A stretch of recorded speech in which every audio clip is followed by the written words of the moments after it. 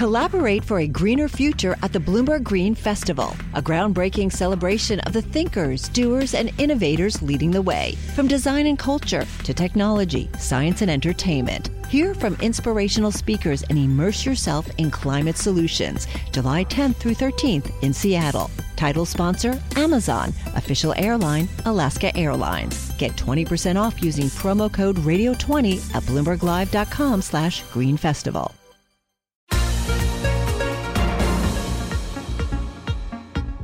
Welcome to the Bloomberg P&L podcast. I'm Pim Fox, along with my co-host, Lisa Abramowitz. Each day, we bring you the most important, noteworthy, and useful interviews for you and your money, whether you're at the grocery store or the trading floor. Find the Bloomberg P&L podcast on iTunes, SoundCloud, and at Bloomberg.com.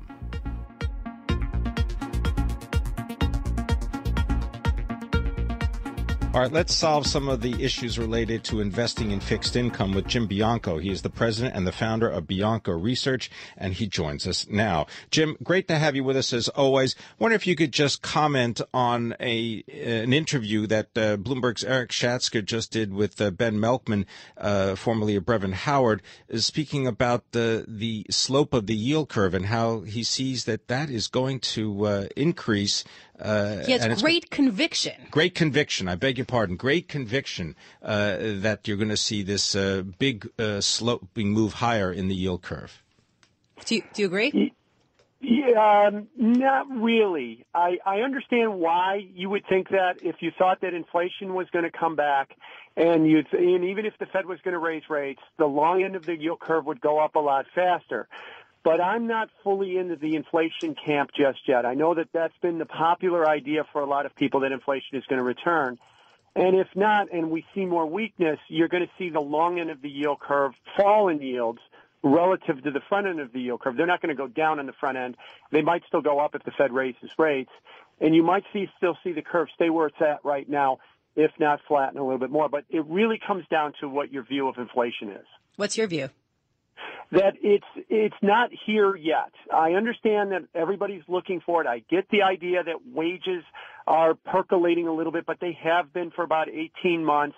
I also see the idea that, in the forward measures of inflation, like inflation expectations, are starting to move a little bit higher. But I've seen this movie since 2009 at least 4 or 5 other times, and it always seems to peter out because at the end of the day, you still have way too weak a growth, I think, to create the type of inflation demand pull that I think most people are looking for. And since I don't see that, I don't think we're going to get the inflation that everybody's hoping for. So you had Morgan Stanley coming out earlier today and talking about how they expect the 10-year Treasury yield to go to 2% by year end. It's currently at 1.8%. What do you think? Where do you think it'll end up?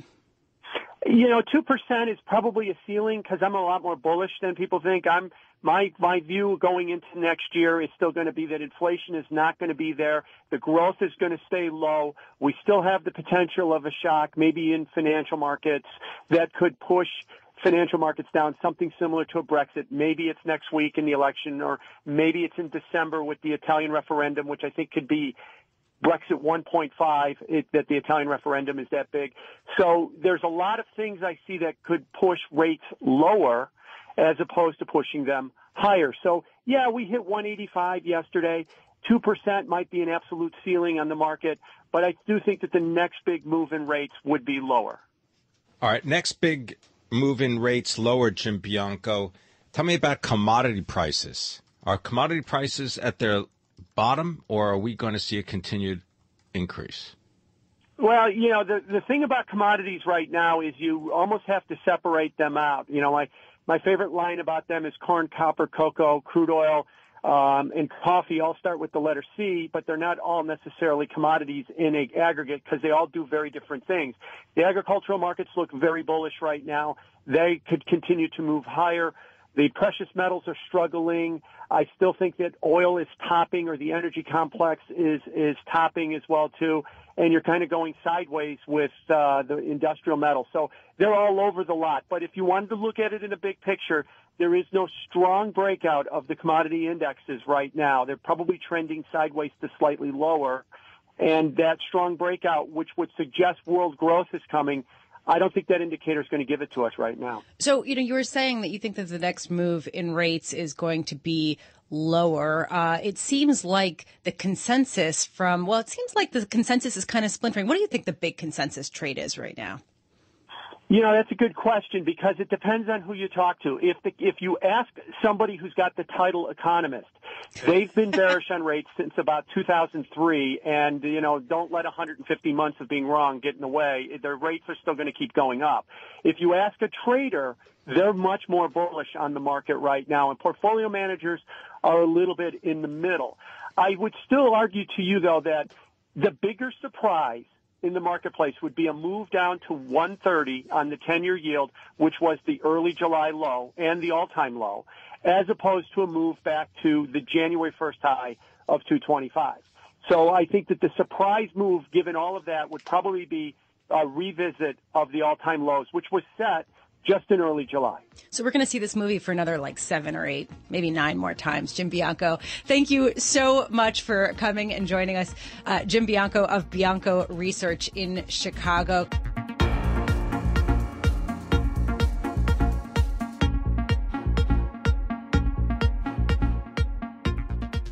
I want to learn more about Suicide Squad. I want to learn more about Suicide Squad from Paul Sweeney, the Director of North American Research and Media for Bloomberg Intelligence. Paul, did you see it? I did not, but fortunately a lot of other people did, and that was one of the contributors to a pretty strong quarter from Time Warner this morning. Their movie studio did well as expected.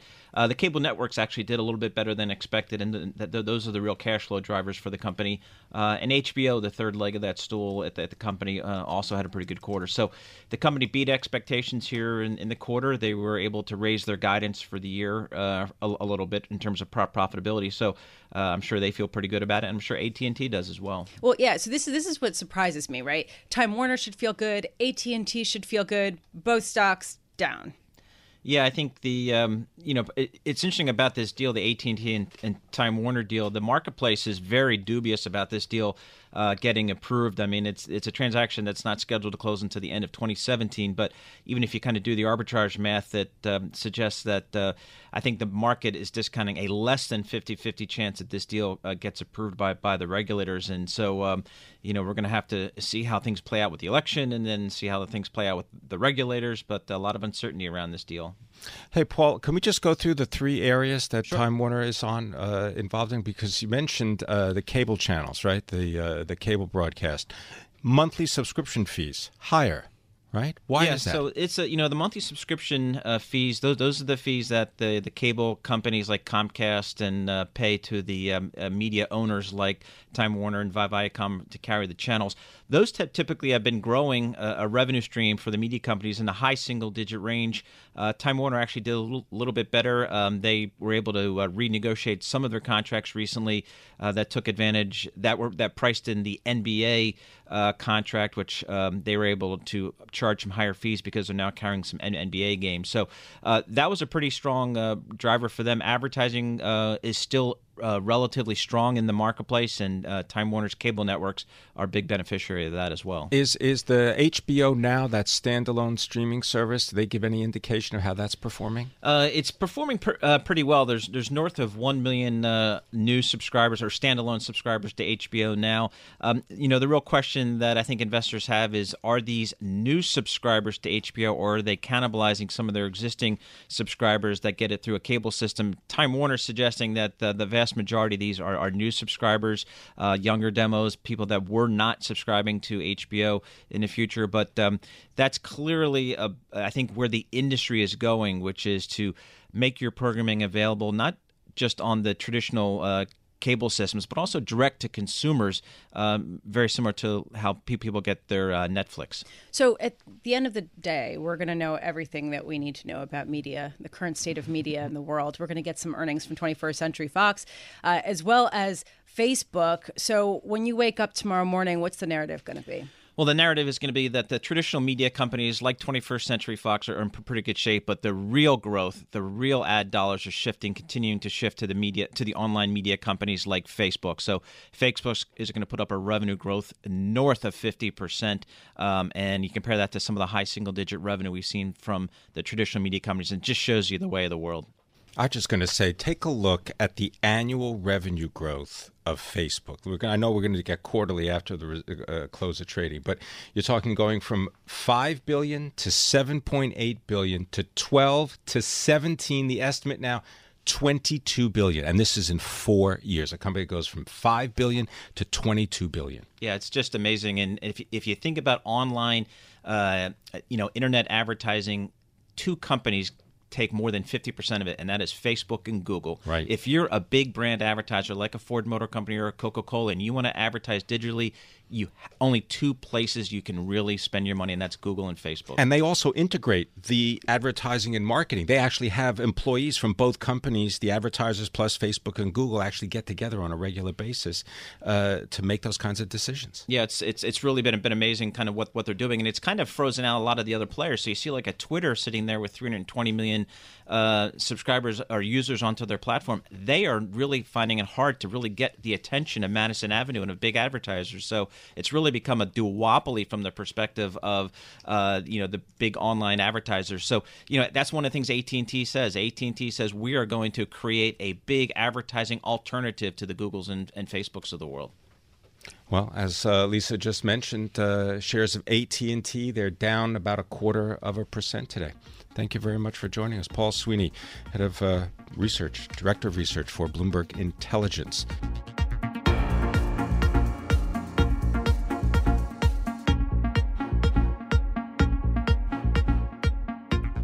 Well, he's a human, and he's been tracking human feelings about the election. Mark Niket is our politics and national government reporter for Bloomberg News. He can be followed on Twitter at @mniket. All right, Mark, we got a poll, and then there's something from President Obama having to do with the FBI. Let's start with the poll of independence by Bloomberg Politics. What does it show? Well, it's actually a bit of good news for Hillary Clinton after several days here of bad news related to the release of the FBI letter showing there's more scrutiny on emails. The poll of independents, folks who say they haven't decided yet, showed her with a slight advantage over Donald Trump, about 39% to 35%. And that's important because this is a group of swing voters that can often decide an election, particularly in key battleground states, and it's a group that Republican Mitt Romney won by 5 percentage points in 2012. So it shows that Donald Trump is still having some trouble sort of building the coalition of Republicans and independents that helped Romney in 12, and even then he lost. So it shows he still has some work to do to get these folks to build a coalition that wins. It seems like, just based on market action, that a lot of traders certainly think that Mr. Trump is positioning in a better position right now to become our next president than Secretary Clinton. And from the people you speak with, the analysts, do they seem to suggest that Trump has seriously improved his odds of becoming president in the past couple days? Yeah, there are signs and suggestions that, he is better positioned today than he was, say, last week. I mean, certainly before the news that FBI letter broke, the sense was that we were headed towards a pretty solid Clinton victory and that the race has tightened now significantly. Now, we always expected the race to get closer as Republican voters sort of came home in the final days before the election. But the FBI revelation seemed to have sort of shifted the thinking and feeling about this race. I mean, it's still, I think, going to be an uphill climb for Trump to get to the 270 electoral votes. I mean, his campaign has essentially laid out that he needs to win Florida, North Carolina, Ohio, and Iowa, and then another battleground state to really have a good shot at 270 electoral votes. So if Clinton can stop him in any one of those states, she would still be the favorite, I think. But, as it has been through this entire election, people are wary now of making predictions, and it's been so unpredictable. We're going to have to see what happens on Election Day for sure. Another big question, certainly among the people who I speak with, is will Congress back Donald Trump's proposals, particularly his economic proposals, which are rather expansive and don't really kind of cohere with traditional sort of fiscal conservatism. So, what's your sense? Is your sense that the House and Senate will back his proposals as is?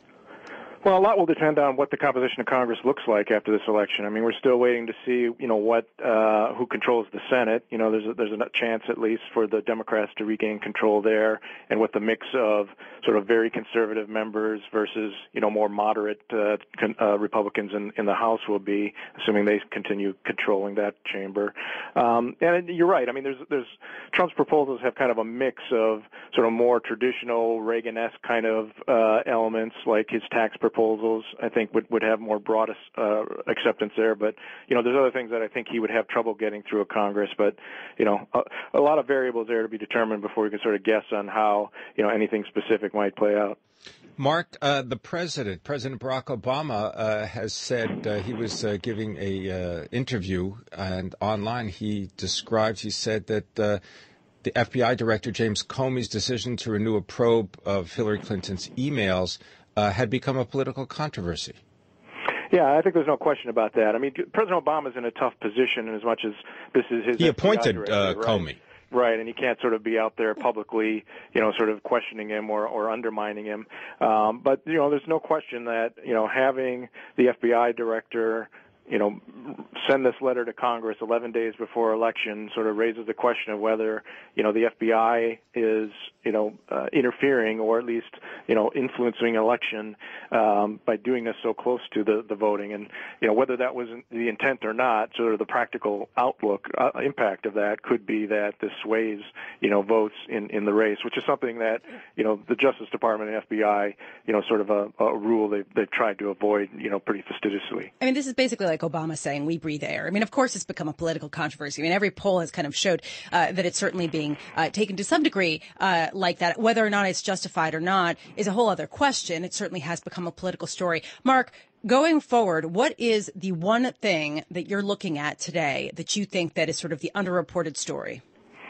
I think the underreported story is what's happening with early vote among key elements of the Obama coalition. This is the sort of African Americans, young voters, in particular Latinos, who supported Barack Obama, and are they going to go with Hillary Clinton in the numbers that she needs to win? And we're seeing a little bit of that insight with the early voting totals that are coming out, suggest that there might be less enthusiasm among African Americans, for example, for Hillary Clinton than there was for Obama.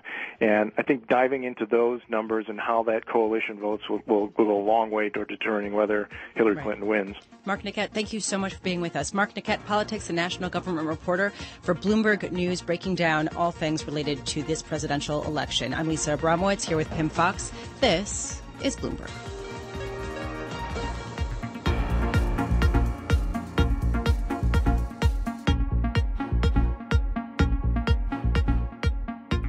The shares of TE Connectivity, they are higher by about 1.5%. Many people may not know about TE Connectivity. It has a former name, Tyco Electronics. And here to tell us more about TE Connectivity and its future is Tom Lynch. He is the chairman of TE Connectivity. He's also the outgoing chief executive. Also with us is the president and the incoming chief executive, Terrence Curtin. Thank you, gentlemen, for being here. Great to be here. Passing of the baton here. I was going to say there must be some kind of special ceremony, a secret password or something. But I'm wondering if you could just describe, Tom, what kind of company are you? I know you're going to remain chairman, but what kind of company do you feel you're handing over to Terrence to take charge of? A very good company, I think, with lots of opportunity to get better. Detail. I know, but give us the because I was reading. There's a lot of cool stuff. You work with companies like Google and Facebook. People may not know this. Tell us what is TE Connectivity. TE Connectivity is a $12 billion global company with 70% of our revenue outside the U.S., and we're right in the middle of the connected world phenomena. So automotive, aircraft, machinery, communications equipment, sensors, medical a lot devices, of sensors, a lot of connectors. And a lot of connectors, 12 billion plus of them.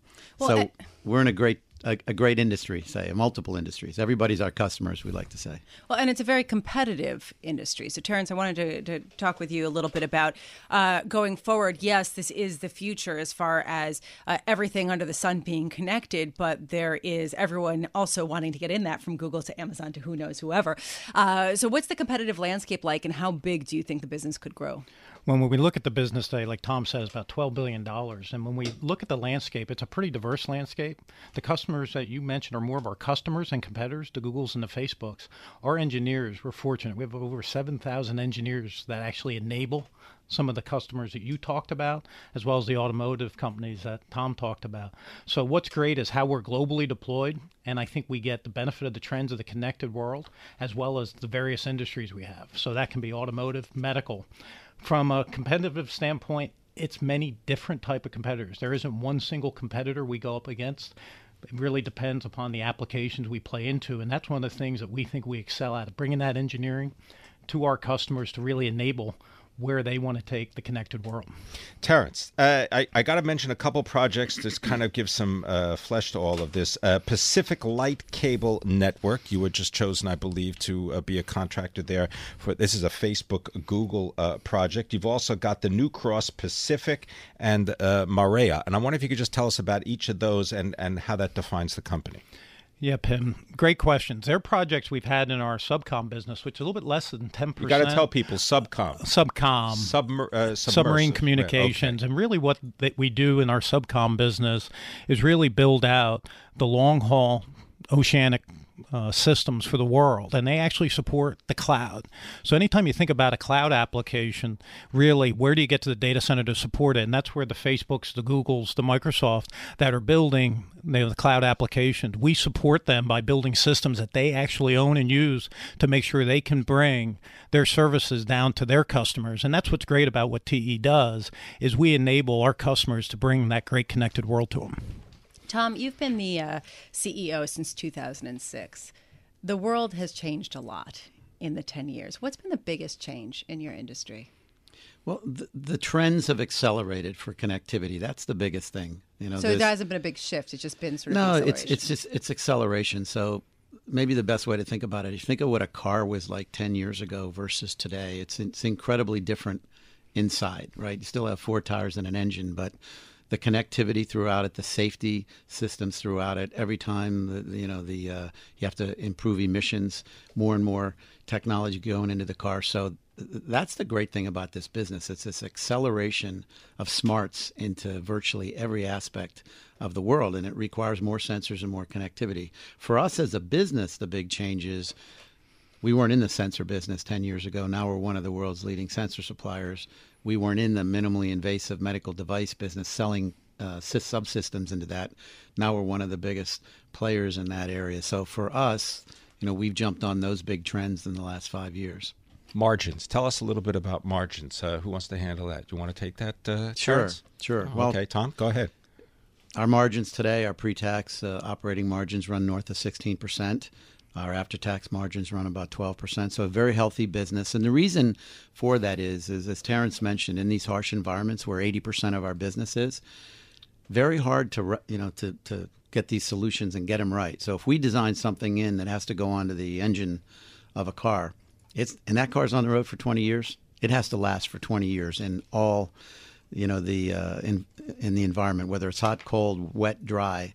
So you get paid for that because your customers rely. We're very deep in the architecture of our customers' end products, and you get paid for that. So it's a good business, and it's a good cash flow business. Thank you so much for being with us. Tom Lynch, the outgoing CEO of TE Connectivity, and Terrence Curtin, the incoming CEO of the company. Thank you so much for being with us.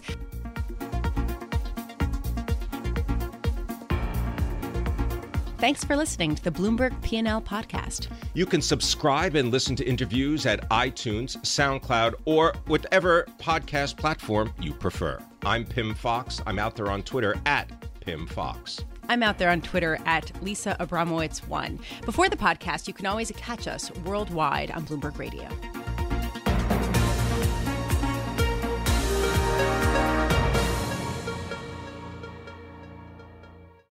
Collaborate for a greener future at the Bloomberg Green Festival, a groundbreaking celebration of the thinkers, doers, and innovators leading the way. From design and culture to technology, science, and entertainment. Hear from inspirational speakers and immerse yourself in climate solutions. July 10th through 13th in Seattle. Title sponsor, Amazon. Official airline, Alaska Airlines. Get 20% off using promo code radio20 at BloombergLive.com/Green Festival.